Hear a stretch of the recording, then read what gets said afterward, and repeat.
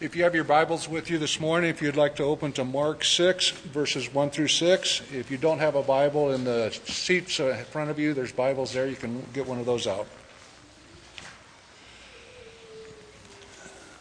Then he went out from there, and he came to his own country, and his disciples followed him. And when the Sabbath had come, he began to teach in the synagogue. And many hearing him were astonished, saying, "Where did this man get these things? And what wisdom is this that was given to him, that such mighty works are performed by his hands? Is this not the carpenter, the son of Mary, the brother of James, Joseph, Judas, and Simon? Are not his sisters here with us?"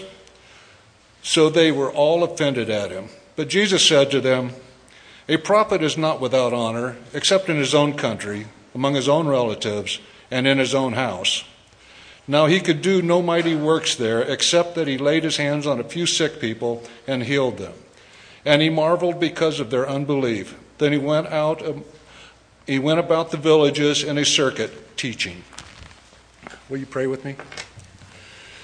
Our dear Lord Father, we just come before you, Lord. We just thank you for your word that you give us in your Bible, Lord. Lord, we pray that Jackie is completely emptied out and that you just completely fill him with your Holy Spirit as he brings your word, Father. We pray for his anointed teaching. And Lord, we pray that your Holy Spirit indwells this building, that we just feel your presence here, Father, that you might give us ears to hear and open hearts that we might receive your word, Father, and just incorporate it in our lives. So, Lord, we ask your blessing on your word. We ask your blessing on Jackie's teaching this morning, and we ask your blessing on all the congregants that are here listening to it. And we just pray this to your precious Son, Jesus. Amen.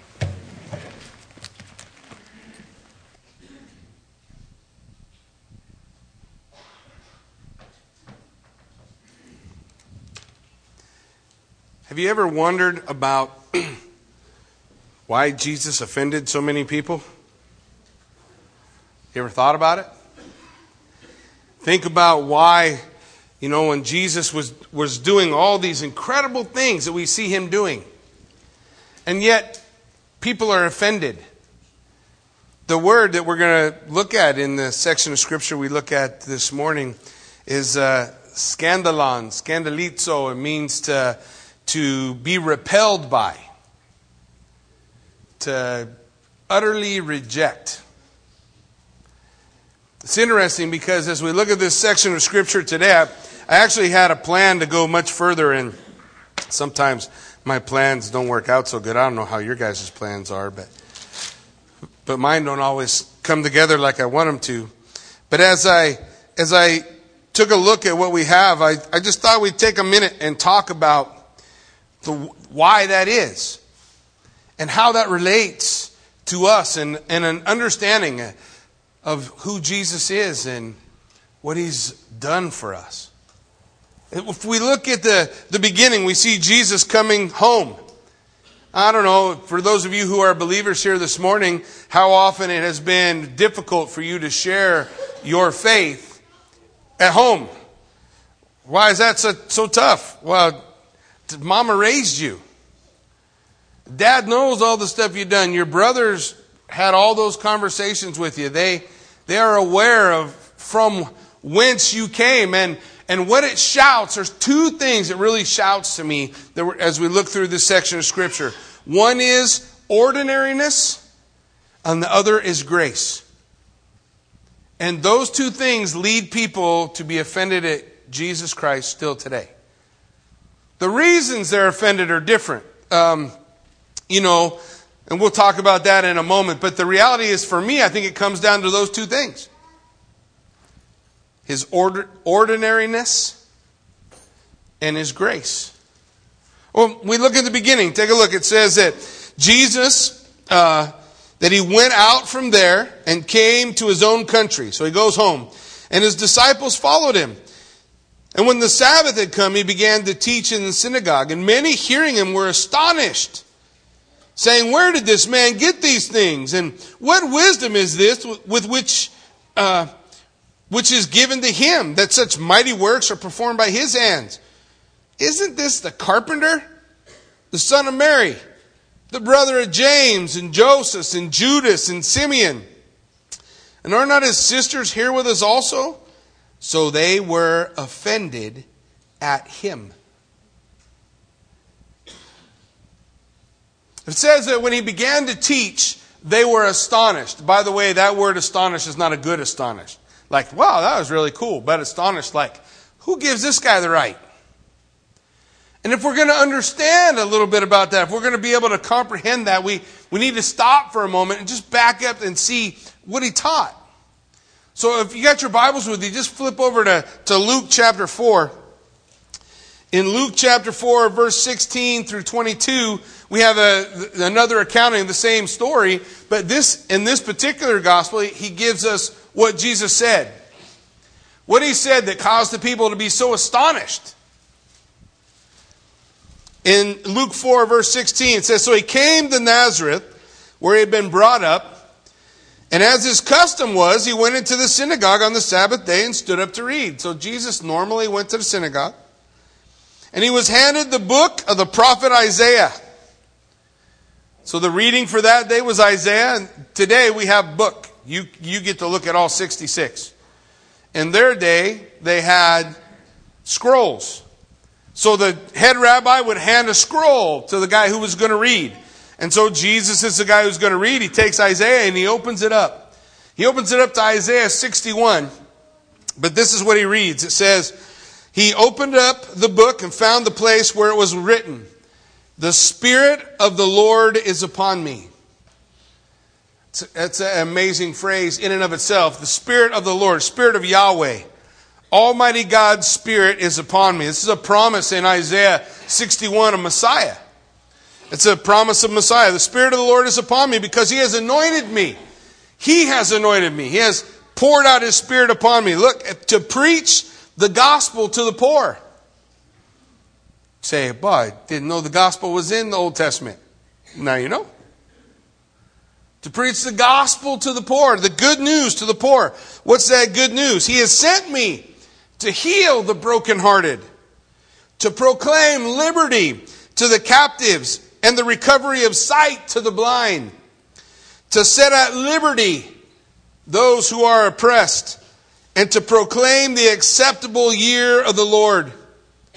Then he closed the book, gave it back to the attendant, and sat down. And all eyes of all who were in the synagogue were fixed upon him. Then he began to say, Today this scripture is fulfilled in your hearing. Jesus went home to his synagogue to proclaim himself as Messiah. I'm the guy. I'm the one. They were astonished because all they could think about was the kid who grew up in Nazareth. All they could think about was, I know his dad and his mom, and surely God's Messiah is not just going to be ordinary. He's not just going to be like you and me. He's not going to sweat. He's not going to be hungry and thirsty. He's not going to have to. Surely the Messiah, the Prince, he's going to be born in a palace. He's going to be of the lineage of the King. Surely he's not just like one of us. So they were astonished and offended at him. Offended at the message that he brought. He's too ordinary to be God. He can't be. See, the Old Testament rabbis all taught up until this time and a ways beyond, probably until about the 4th century, that Messiah was going to be God. And now they're looking at this guy that they saw grow up and they're saying, how can this be God? If this is God, there'd be something else, something different. It wouldn't look like this. Wouldn't be so ordinary. What did Isaiah tell us about Messiah? It says he has no form or comeliness that we would desire him. That means that if Jesus was in a crowd, he didn't stick out. He was ordinary. He was ordinary. And that, to me, that just shouts out over and over. He's ordinary. So they're astonished. Not in a good way. Not in a good way. What else do we see about his miracles? It says, How is it that Jesus, this guy, who's so ordinary, can do these extraordinary things? Don't you see, when you look at it like that, when you begin to see it like that, can't you hear the importance behind what Jesus said to his disciples? These things you've seen me do, and greater you shall do. But I'm just ordinary. Yeah, that's the point. It's not about your abilities. It's about his. And Jesus models that for us so well. They couldn't get past his background, right? Look at it. The greatest obstacle to faith is not the failure of God to act, but the unwillingness of the human heart to accept the God who condescends to us in only a carpenter, the son of Mary. Man, I know this guy, and so they are offended, repelled to the point of abandoning everything he had said and done. Now just think about some of the things he said and done up to this point. You remember them, right? It's not like Nazareth was off the map and nobody knew about it. Even though Nazareth is a small town, about 500 people lived there at the time of Christ. No bigger than 500 folks. But they surely had heard that the story of Jesus calming the storm. Surely they had heard about the Gadarene demoniac who had 6,000 demons in him that Jesus cast out. Surely they heard of Jairus' daughter being raised from the dead, or the woman who had been bleeding for 12 years who touched Jesus and had been healed. Surely they heard of all these things, but they couldn't get over the fact that God can't fit in this can't fit in the box that I have built. The box of my understanding for how it is that Messiah will be. How it is that when God comes in the flesh, how it would look. It can't look like this. Despite all the stuff that he was doing, they were repelled by who he was. He's just an ordinary guy. He doesn't stick out. And his ordinariness was holding them back. J.P. Meyer, who's a historian and a biblical scholar, he said this: what is beyond dispute is that in the ministry of 2 or 3 years, Jesus of Nazareth attracted and infuriated his contemporaries. He's mesmerized and alienated the ancient world. He unleashed a movement that has done the same ever since, and thus changed the course of history forever. Just for a minute, think about the folks who are offended about Jesus, because it's kind of wild when you start to think about it. Herodians and Pharisees, typically enemies, but they found a common ground in hating Jesus. Sadducees and scribes and Pharisees, typically enemies, they found common ground in hating Jesus. The rich and the poor, the right wing and the left wing, the big towns and the small towns. Did I leave anybody out? Because I shouldn't. Everybody from every walk of life could be offended by Jesus. And many times they were. It wasn't so hard for the chance of the crowd to go from hero to zero. From here, blessed is he who comes in the name of the Lord, a proclamation that Jesus is Messiah, to within a couple of days, crucify him. Crucify him. God can't be this ordinary for us. It can't be the way it is. But the point is they all hated Jesus for different reasons. See, and today we see some of the same things going on. People want to pick and choose of who Christ was and what Christ did and say, well, the Christian thing, I like it, but they got this exclusive deal. I like the forgiveness and the grace, but I don't like the exclusive part where it's the only way. And then somebody else will say, especially if you go to the East, and you ask them, could this be the only way? They say, sure, this could be the only way, but I just can't wrap my mind around this forgiveness thing and this grace stuff. And you go to a different culture, and they got a different problem with it. And you go to another place, and they got a different problem with it. That's the kind of thing we should expect from a message that comes outside of this world and all these cultures. That it would offend them all. That there would be things that Jesus taught and Jesus said that would be offensive. The question is not, does it offend me? The question is he who he said he was? Because if he is, then the problem is not what he said. It's our beef. We don't want to have to do it or follow or listen or hear. The problem shifts to us. To see the same things, the same reasons. In fact, Jesus talked about it. John chapter 15.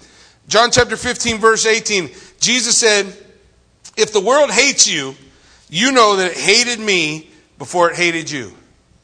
He's saying, look, I get it. In essence, he's saying, the whole world's going to find me offensive. And if the whole world finds me offensive, it's going to find you offensive. And they're going to have beefs about you. And they're going to say things like, oh, Jesus, please come and save me from your disciples. But if your disciples are following you, they're just offended at the same things that they would have been offended about if Jesus was here himself. They say, oh, Jesus didn't say other things. You know, Jesus put his stamp of approval on the Old Testament, right?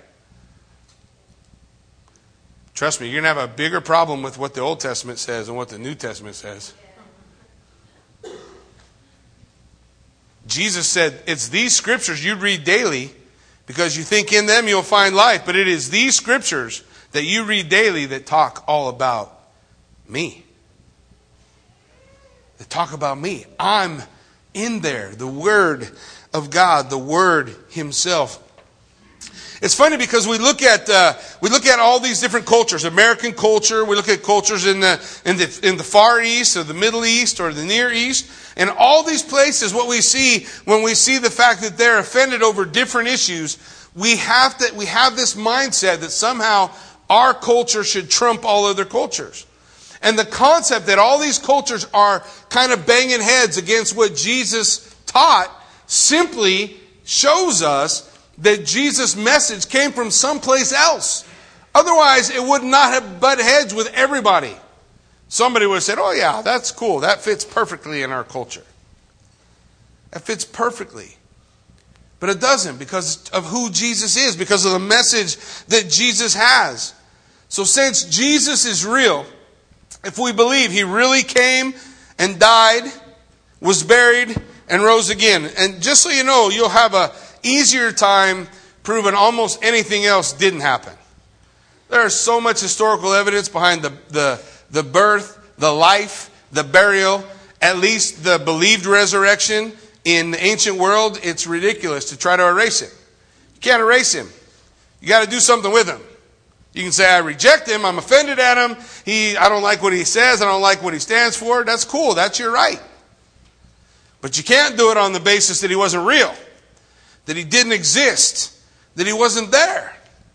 So since Jesus is real, since He did exist, since He did these things, we should expect that He would offend our sensibilities and our temperaments. The real question is, if He is who He said He is, what am I going to do about that? Not what about His message offends me. But you see, the people in His hometown, they couldn't get over it. The people of His hometown couldn't get over the fact that we watch this kid grow up. He's just a carpenter in town. The son of Mary. Little slam there. He had a father too, right? You're talking about a patriarchal society. Jewish society is a patriarchal society. No one is ever being called the son of their mother. Unless they're trying to say something. Is there anything in Jesus' story that would make them want to call him the son of your mother?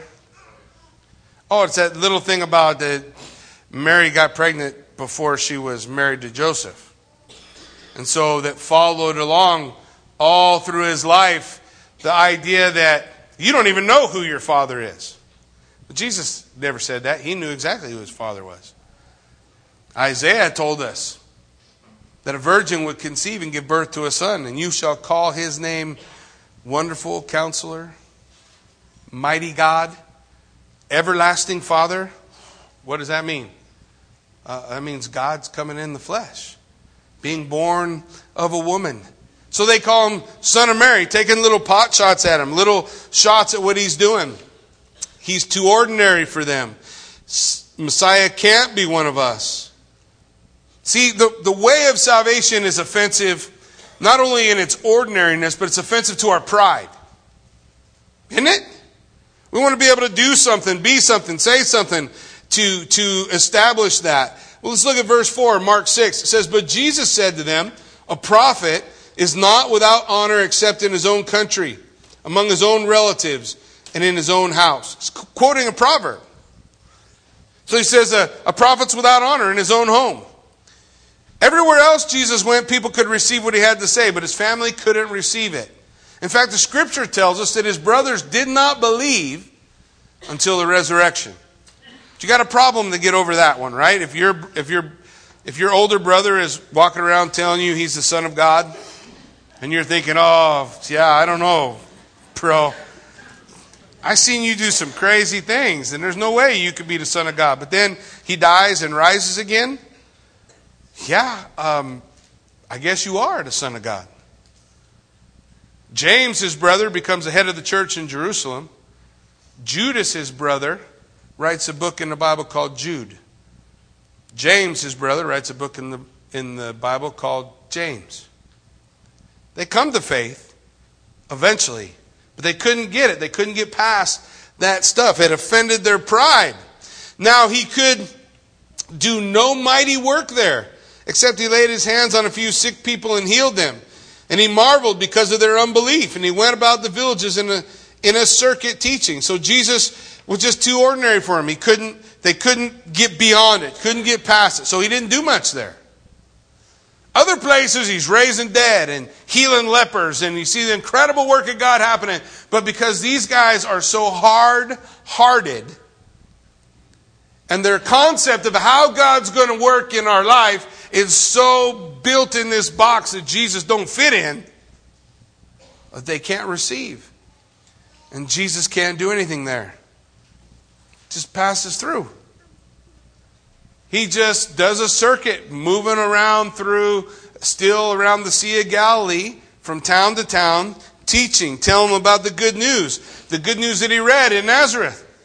That I've come to heal the brokenhearted and set the captives free, to give sight to the blind. That, by the way, doesn't just mean people who can't physically see. It means people who are lost and stumbling in life and don't know how to get it together. He says, I'll give them sight. I'm going to put all those pieces back together again. It's interesting to me because in this first 6 verses, what we see, Jesus struggling with his family and his hometown and his friends, just like we do. And he said, you're going to have the same experiences that I have. People will be offended. If we're truly following him, people will be offended by the message you have to give. And when I thought about this, and I thought about this section of Scripture, I could not stop thinking about a story in the Old Testament. So that's where we're going. 2 Kings chapter 5. It's in the OT.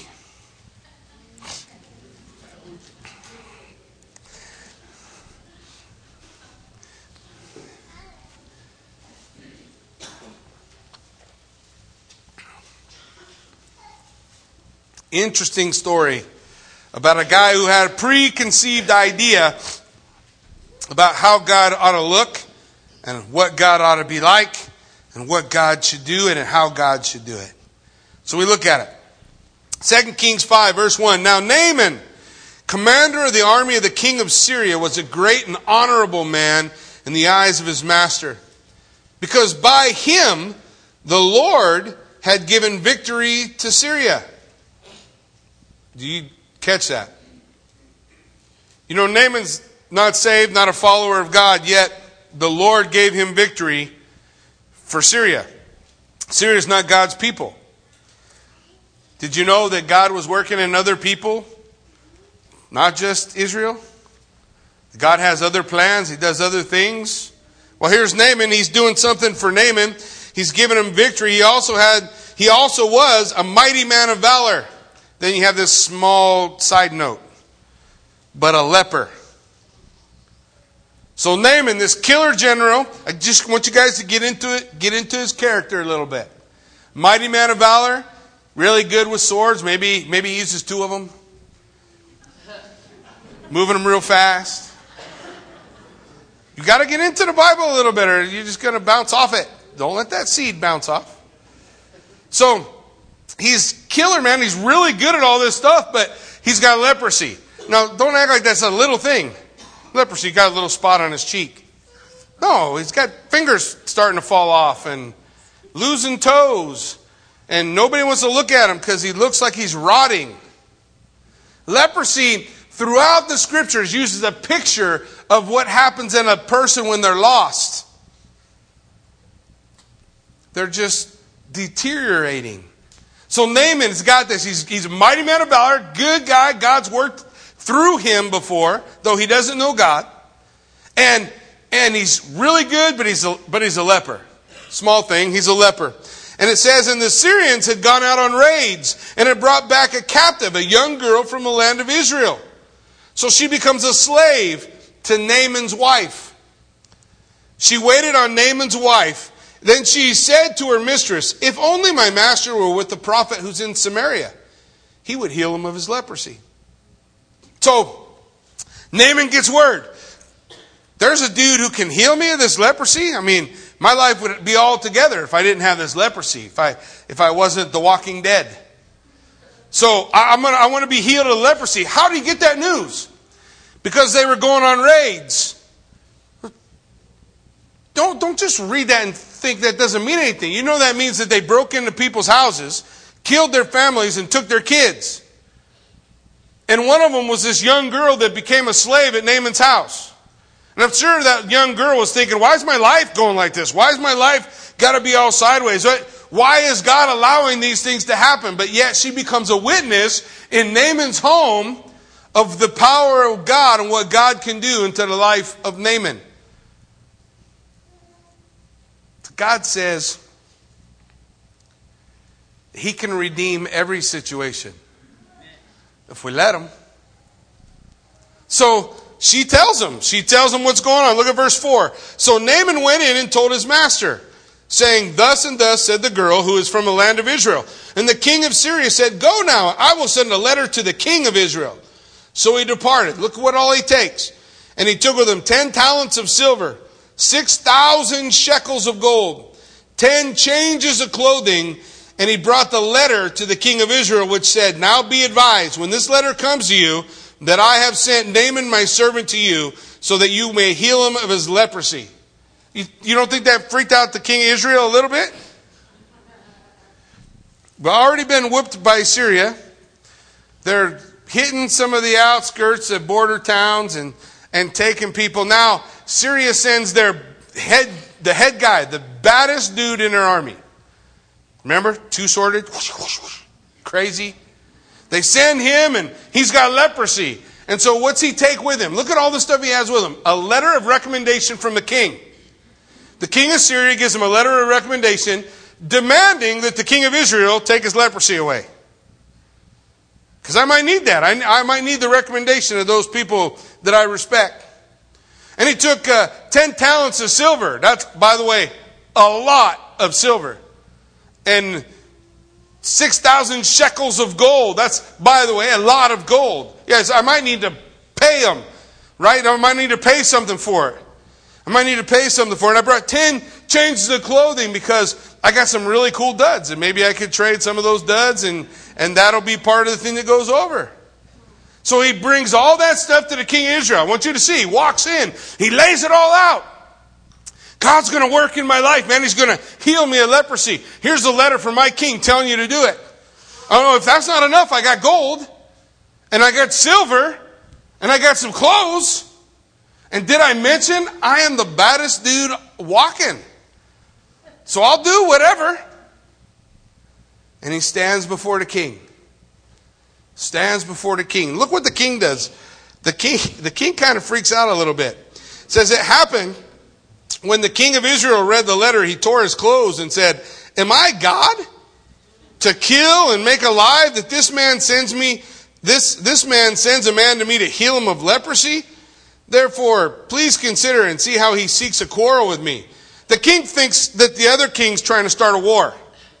Because he's like, well, let me make it a little easier for you. From the beginning of history to this point, almost no one had been healed of leprosy.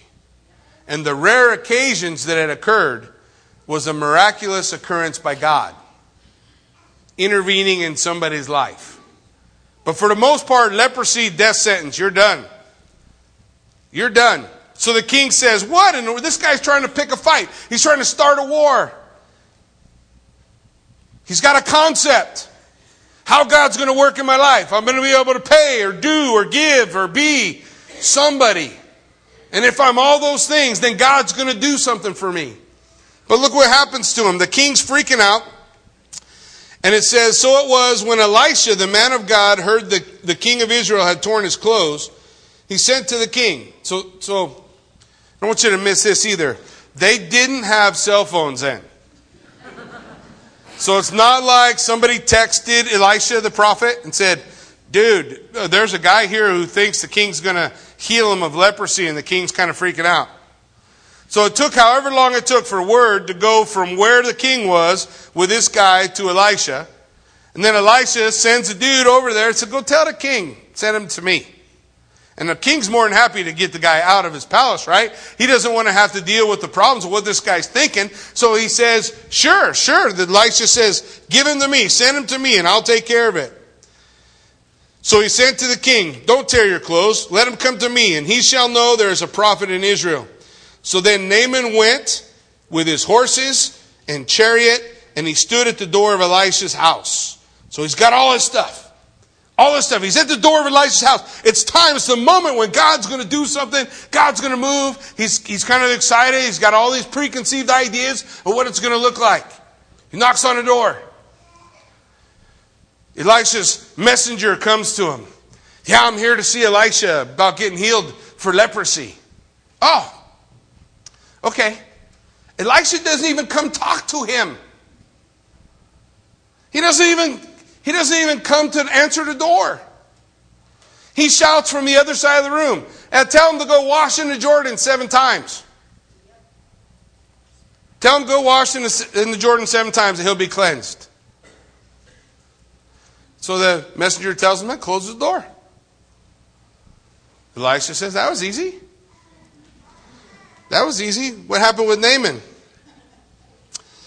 It says in verse 11, but Naaman became furious. What's that sound like? Sound like he's offended? Sounds like he's offended. What's he offended about? Elisha didn't come out to see him? I'll tell you what he's offended about. The message is ordinary. What do you mean go wash in the river? I could have washed at home.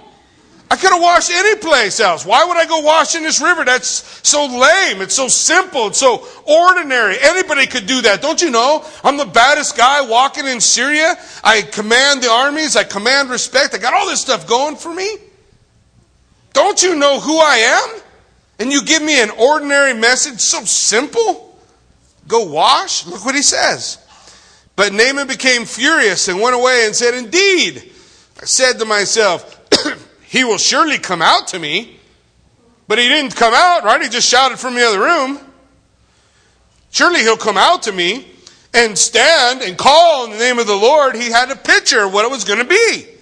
He said, it'll be like this. I'll come knock on the door. Elisha will come to me. Oh, and he'll, give me my proper props for who I am. And then he'll say an amazing prayer to the God of heavens, and like light will come down from heaven and bam! Do this miracle. He's got an idea of how God's going to work in his life, but how God worked in his life didn't fit in his box. It was different.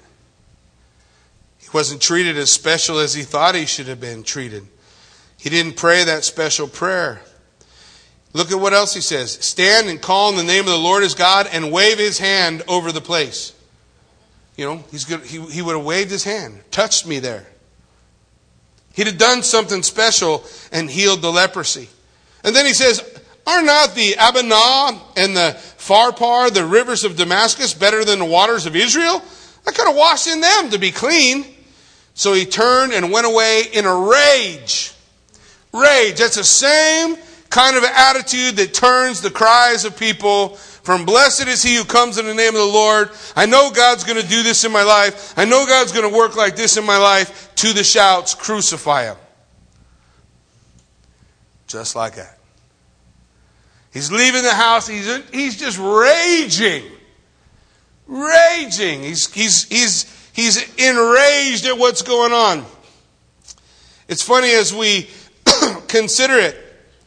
Once again, message is too ordinary. Just wash. One time there were snakes going through the children of Israel. They're biting them. You ever been bit by a snake? Okay. It doesn't matter poisonous or not poisonous. It's a drag. You say, oh, no, come on. Those cute little pythons, they got teeth. You knew that, right? Big old crazy teeth. They want to bite you and hold on. My brother raises snakes. There's something wrong with him. I don't know. Can't explain it. My brother raises snakes. He's got snakes so big they eat a cow.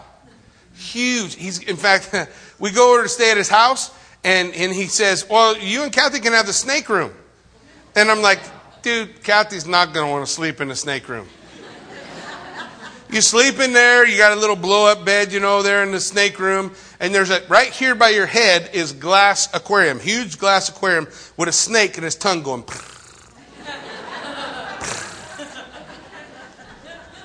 Yeah, I don't want to sleep there.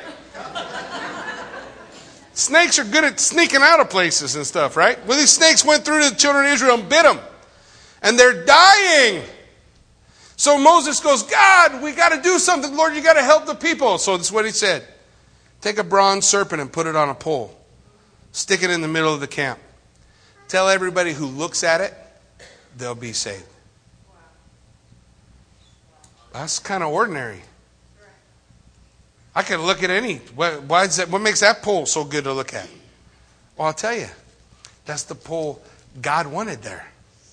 Becomes a symbol later on, Jesus says, in the same way that Moses lifted up the bronze serpent, a picture of the curse, in the same way that Moses lifted up the bronze serpent and brought healing, the Son of Man is also going to be lifted up and become a curse for us, so that all who will look upon him can be saved.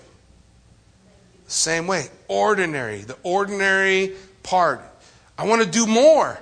I mean, just think of why is Naaman so upset? I bet if Elisha had said to him, okay, Naaman, here's what we're going to do. There's a dragon over there. And he's got this tower behind him. And in the top of the tower is this damsel in distress. She's up in the top of the tower. And if you want to be cured of leprosy, you got to go through, fight the dragon, get past him, get up the tower, the top of the tower, get the girl and get her back here. And if you do that, you'll be cured. I bet Naaman would have been right on. I'm going.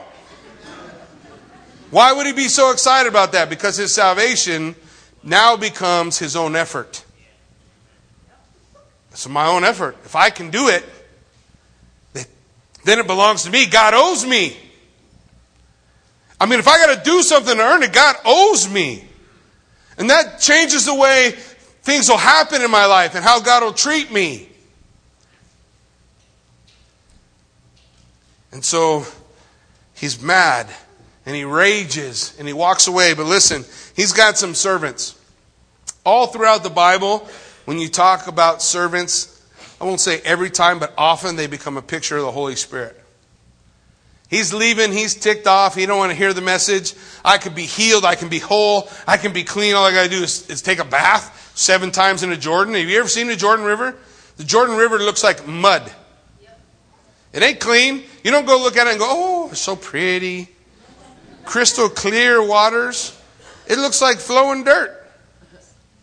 You're thinking, I don't even want to take a bath in that. I'll be dirtier when I get out. But nonetheless, that's the spot where he's called to go. So the servants say to him, they came near and they spoke to him. And they said, my father, if the prophet had told you to do something great, remember the dragon and the damsel in distress? Would you not have done it? How much more then when he says to you Just wash and be clean. Just wash and be clean.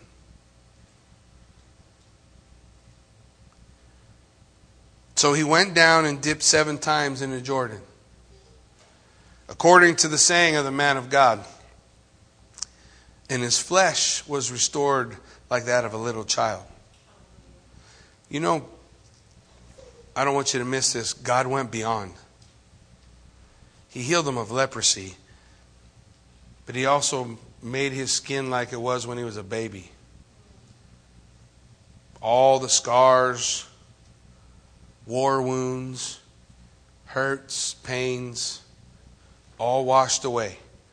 Just because Naaman was really willing to do it God's way. God, what do you want me to do?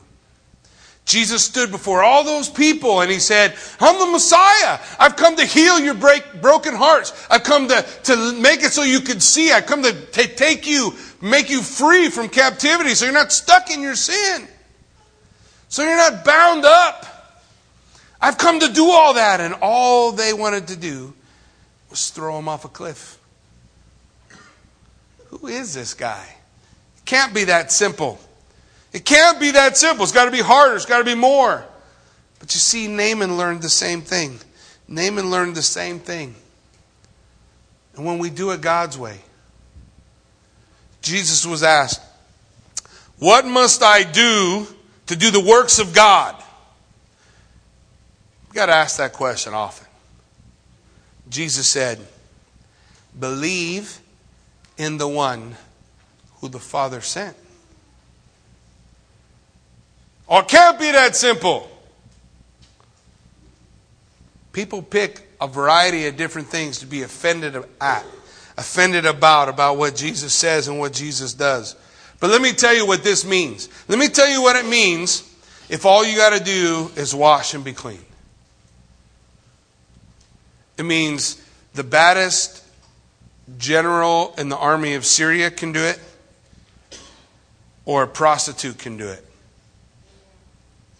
Or a kid who never progresses beyond the age of 5, even though he continues to grow. Or somebody in the poorest town, or somebody in the richest town. Or somebody who's super strong, or somebody who's super weak. It means everybody can do it, because everybody can just dip in the water of life and be born again. Everybody can believe. It doesn't require anything special from you or from me or from anyone else. But don't you see that's what they were offended about? Everybody's on the same level? What do you mean everybody's on the same level? Don't you know I'm the baddest general in Syria? Don't you know I'm a Pharisee, man? I've memorized the whole Bible. I'm not the same level as all those other people. What do you mean? I'm a scribe. I spend all day, every day of my life writing the Word of God. What do you mean I'm on the same level as everybody else? They were all offended. But Jesus said he came to the world not to condemn the world, because the world's already condemned. See, the world's already guilty before God of offending him. We all have leprosy. We all have it. Whether we're like the general Naaman from Syria or somebody from a little town of 500 people. No matter where we find ourselves on the economic scale, we all have leprosy, and the word is the same to us all. Jesus said, if any of you needs to be set free, all you have to do is come to me, and I'll set you free. All you have to do is believe, and he will do abundantly above and beyond all we can ask or imagine. Everybody can be saved by grace through faith, because it's a gift of God, not works, lest anyone would boast. Everybody could be saved that way. That's why the people were offended. They're offended at who God is. And they're offended at the fact that they didn't need to do anything to earn it. All they have to do is receive it. Today, You're in one of those camps. You're offended at God, or you're one of those who is trusting God, who has already dipped 7 times, or somebody who needs to dip. Somebody who needs to put their trust in Him, or someone who has put their trust in Him. But no matter where you are or what you've done, the price is already paid. Amen? Why don't you stand with me? Let's pray.